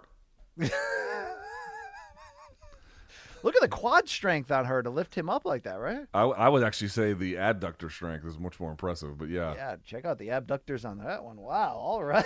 Yeah, this is I can only watch this so many times, Luke, before I need to be alone. All right, let's close with some tip touching here. Check out these tape measure bros, right? Very creative, very creative.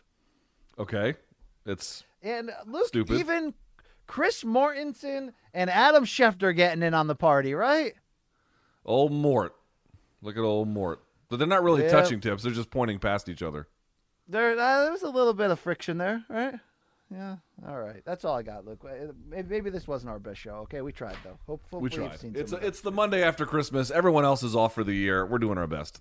People are getting free shit here. I mean, did you get fat this weekend, Luke? You got. Oh, yeah, of course. Of course. Who didn't? All right. You drink anything good, Luke?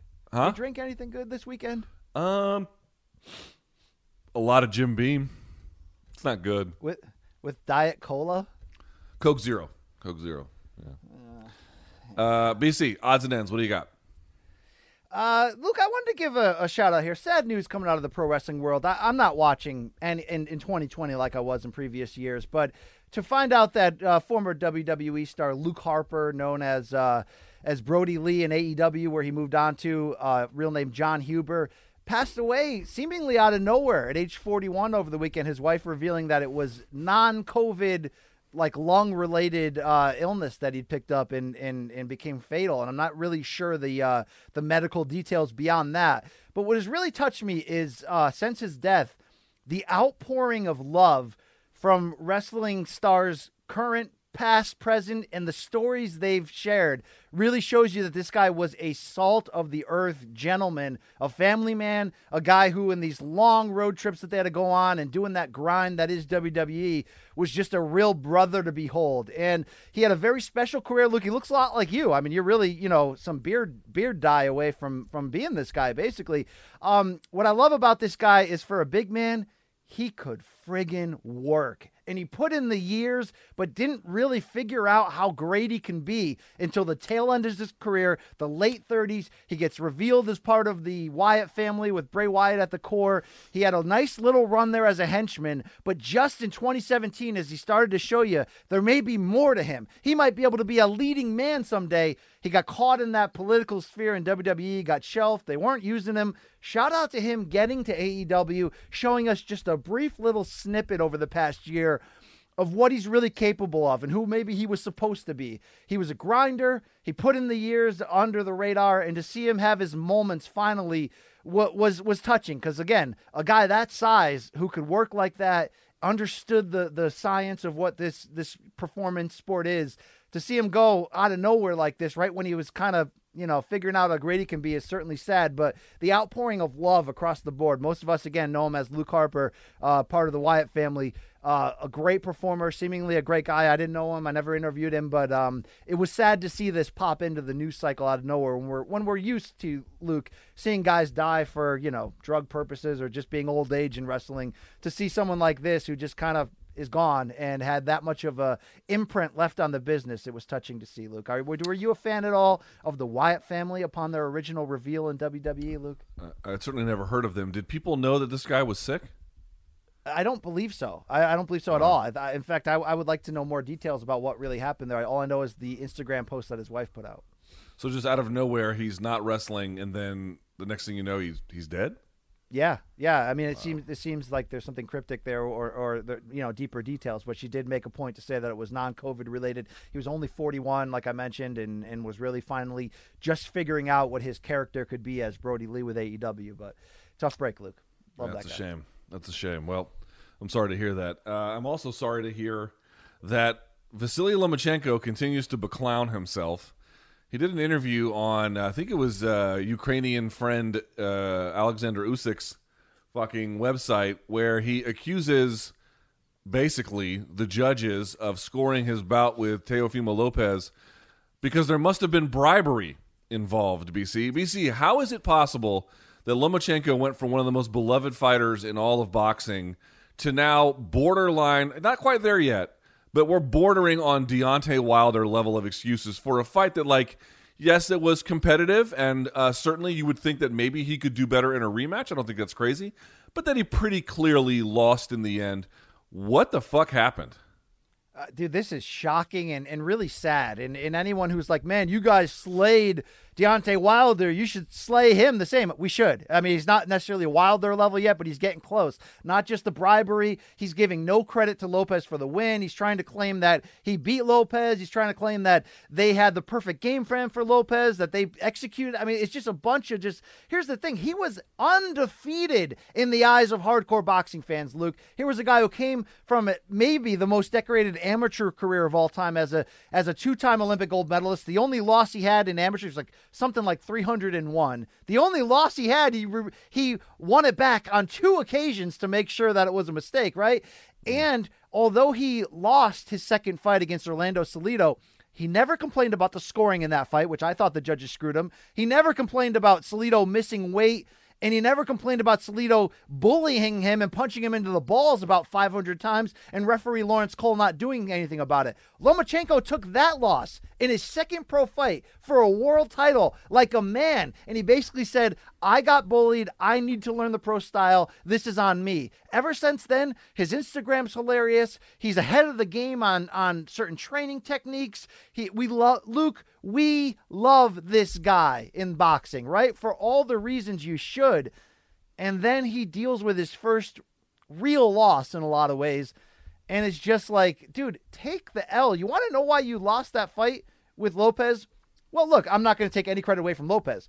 Lomachenko wasn't effective in the first half because Lopez didn't let him. But the reason why Lomachenko lost that fight was because he punted away more than half of that fight by just trying to figure him out and waiting.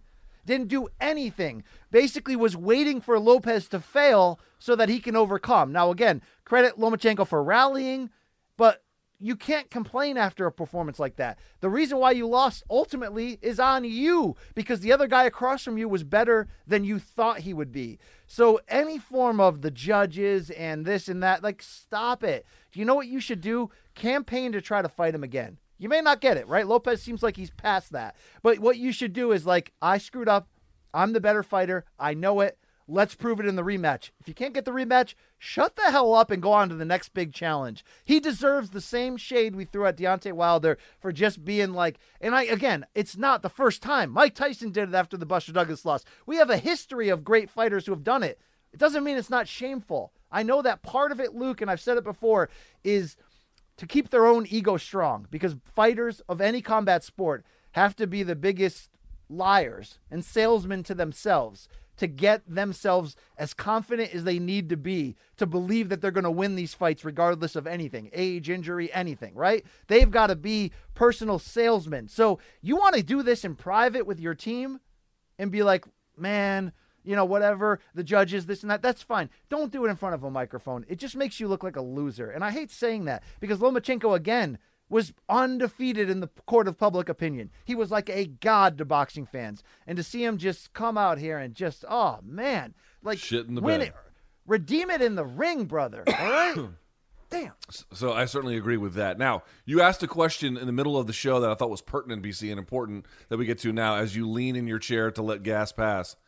What about The Rock? There is a movie, I think, from 1996, Ed Harris, Sean Connery, Nicolas Cage, and others, where it's maybe one of the best Michael Bay movies, if not the best Michael Bay movie. I think that was the time that was when he was working with Jerry Bruckheimer.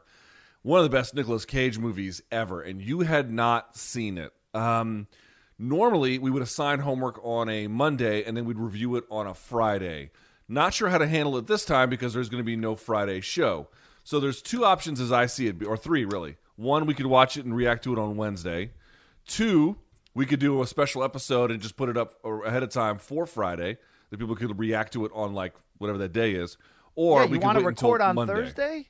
We record on Thursday, we react to it. Look, people like when we answer their questions, when we do these bonus holiday Q&A episodes. They do. They tend to like the ridiculousness of that. Since you have not seen it, and I've seen it 1,000 times, and BC, this is going to be one of those movies that's going to be like if we ever have a date together, it's going to be our date movie, dude. This is going to be that movie This is going to be that movie that bonds us. I'm telling you. We are going to like it for many of different reasons. We're going to like it for many of the same reasons. You're going to see after this movie, you and I are not so different. You're going to friggin' love it. So the question is, when do you want to review it? Can I watch it between now and Wednesday morning? Can I watch it? Probably. But we can leave open the option, Luke, of doing a quick recap show on Thursday that will air on Friday on New Year's Day as a bonus to our people. We could. Okay, I like that idea better. I like recording a separate episode, and then we'll just react to it on Friday. What do you think about that? I love that. I love that a lot. And here's the deal. I don't know why I haven't seen this. It's just one that slipped through the cracks. There's movies like Independence Day, Men in Black I've never seen because they just didn't interest me. For whatever reason, I've never seen Field of Dreams. I don't know why, Luke. The Rock just seemed to slip through the cracks of one I miss. I saw Con Air. I saw Sudden Death with Van Damme. I saw a lot of the contemporary movies of that time. Yeah, this is so much better than that. I mean, here's my answer for why I wanted to see that. At the time in which it came out, I was thinking about what, career choices I wanted to make, and I really wanted to join the military at the time. So I had that kind of fever, right? And the other part was my parents were split up, so I would live in the summers. I grew up in D.C., and then when my parents split, I moved to my mom in Virginia and eventually in Georgia. But in the summers, I would come back and I would live in D.C. So I was living in D.C., and there was a movie theater at Union Station at the time. It was an AMC theater. And I remember this movie came out. I was bored shitless. I had nothing to do. So I went and just saw it, and my eyes were like this the whole time. I think I saw that movie 2 times a week for the entirety of the summer that I was there. And I own a copy, a physical copy. I own a digital copy. It's one of my favorite, silly, fun, awesome action movies. It's maybe the best Nicolas Cage movie, although that's debatable because he made Leaving Las Vegas, and that was very serious. But it's certainly one of his better ones. It's one of Michael Bay's best action movies. Sean Connery kills it. Ed Harris kills it. You're going to see all these other actors. You're like, oh, my God, this guy's in there. This guy's in there. That girl's in there. Please tell me it's better than Face Off with Cage and Travolta. 'Cause I saw it So in the much theater. better. That was Jay, come in here. Listen, I like Con Air. I like Con Air. I'm I down love with Con Face Air. It's one Off. of my favorite. It's actually one of my favorite movies, Con Air. Okay, I'm down with all of these movies, but The Rock is something special. Yeah, it's like on Shawshank level. It's not quite. I mean, Shawshank has a more cult following. Jay. Has more of a cult following, but from that era, you got Sean Connery. I mean, it's like the fact that you missed that one is really bad. Well, You're I'll gonna blow realize your after you mind. see it. I've never seen Braveheart, Gladiator, or 300. Should I go on a run of all those as well? 300 No. is 300 is a movie for idiots. Gladiator, good but overrated. Braveheart, good. Not Mel great? Gibson's You're a saying racist. Braveheart not great? They won an Academy Award for Best Picture. Yeah, lots of shit wins the Academy Award. I don't give a fuck. Yeah, It's but good. then Mel Gibson did Mel Gibson things, and yeah. he doesn't like that. I saw Hey, The Passion Jay, in I the think theater, Mel Jay. Gibson I really cried, likes your right? people. No, he does not. Do you think Especially- he believes really in likes a world banking system? Do you think Mel believes in that? You could probably get him to agree with a lot of the things that you actually believe in. Yeah. Well, I didn't say I believe in this stuff as much as I'm open-minded. I understand. And by the way, you need to see Field of Dreams. How did you miss that? I don't know. Look, you can look. I've seen Better Off Dead 49,000 times. I never saw Field of Dreams once. Sometimes What that was the other happens, one you right? put in that in the with Field of Dreams that you didn't see? Men in Black, Independence Day. Yeah, Men in Black you could skip. Independence Day you also have to see. Armageddon sucked. I saw that in the theater, Jay. Okay, That was lame. The Independence Day is better than Armageddon. It's funny. It pulls at your heartstrings. They kill the aliens. I don't want to It give was away a the great ending. movie nobody talks about. Booty Call. That was Jamie a Foxx. good movie. Great Yeah, movie. different genre, but Tommy Davidson. Yeah, great movie. All right, Luke? well, we're meandering here at this point, so I'll just say this. Luke, We'll record a This special the whole show's episode. meandering. All right, that's the whole gimmick here. Okay, Yeah. We'll put out a special episode for Friday where we react to The Rock. So if you've not seen The Rock, again, not the professional wrestler, but the movie, Nicolas Cage, Sean Connery, Ed Harris, just a fucking amazing piece of action cinema. Watch that. We'll all react to it on Friday. Okay? Very Luke, where are good. you at in the Mandalorian season 2? I'm a quarter of the way through with my kids. Did you finish it? I'm done. Yeah. Mm-hmm. Is it spectacular like I hear? Should we be reviewing that one day? I mean, I'm fired up to get there. You know, I have mixed feelings about it. I really liked The Mandalorian season 1. I liked most of season 2. The problem is with Star Wars, it's like, can you do, and I'm being serious here for just a second. If you were in charge of the Star Wars cinema or the Star Wars universe and you could make a show, you would want to make it some way that the movies kind of failed to deliver on, especially the last 3, obviously, right? So I feel like The Mandalorian gets all of that right. Simple, clean, effective storytelling, not a lot of dialogue. It was very much removed from all of the Jedis and shit. And then in the end here, it's like, can you make a Star Wars program, movie or TV show, that doesn't involve fan service?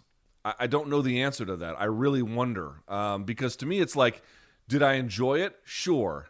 But, I'm a little sick of the Jedis, to be quite honest with you. And Mandalorians, obviously, they're related to the Jedis in the sense of being their nemesis. But you'll see. It's like, it's not bad. It's good. It's really good. But I was kind of hoping for a departure from all of that. And you don't quite get that. So Is that why you're trying to slay Christians in real life, Luke?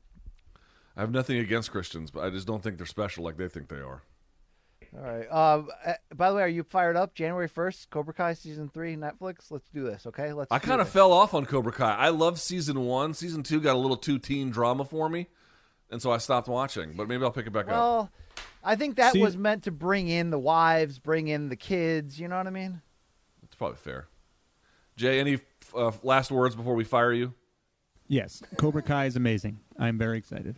All right, well, there's the J seal of approval for whatever that is worth. Thank you. Whatever that is. If you want to try Showtime, which Cobra Kai is not airing on, but is also just a wonderful network, you can go to Showtime.com. You can get a 30-day free trial. You like it, you can keep it. If not, go fuck yourself. You can go get some merch. You can go to store.show.com. It's a wonderful place to get some merch, whether it's All the Smoke or it's MK or any place else. We hope you like the video. We hope you subscribe. If you want to follow us on social media, you certainly can. We are everywhere. Morning Combat is consistent in all the places. There you can see us on Insta and on Twitter. If you have emails for fan submissions, dead wrong, whatever, get it to us. morningcombat@gmail.com. That is the official email of the show. And that's it. Watch The Rock. We will react to it later on in the week. Should we have them send fan questions, Q&A questions for the Rock episode, or no? I think so.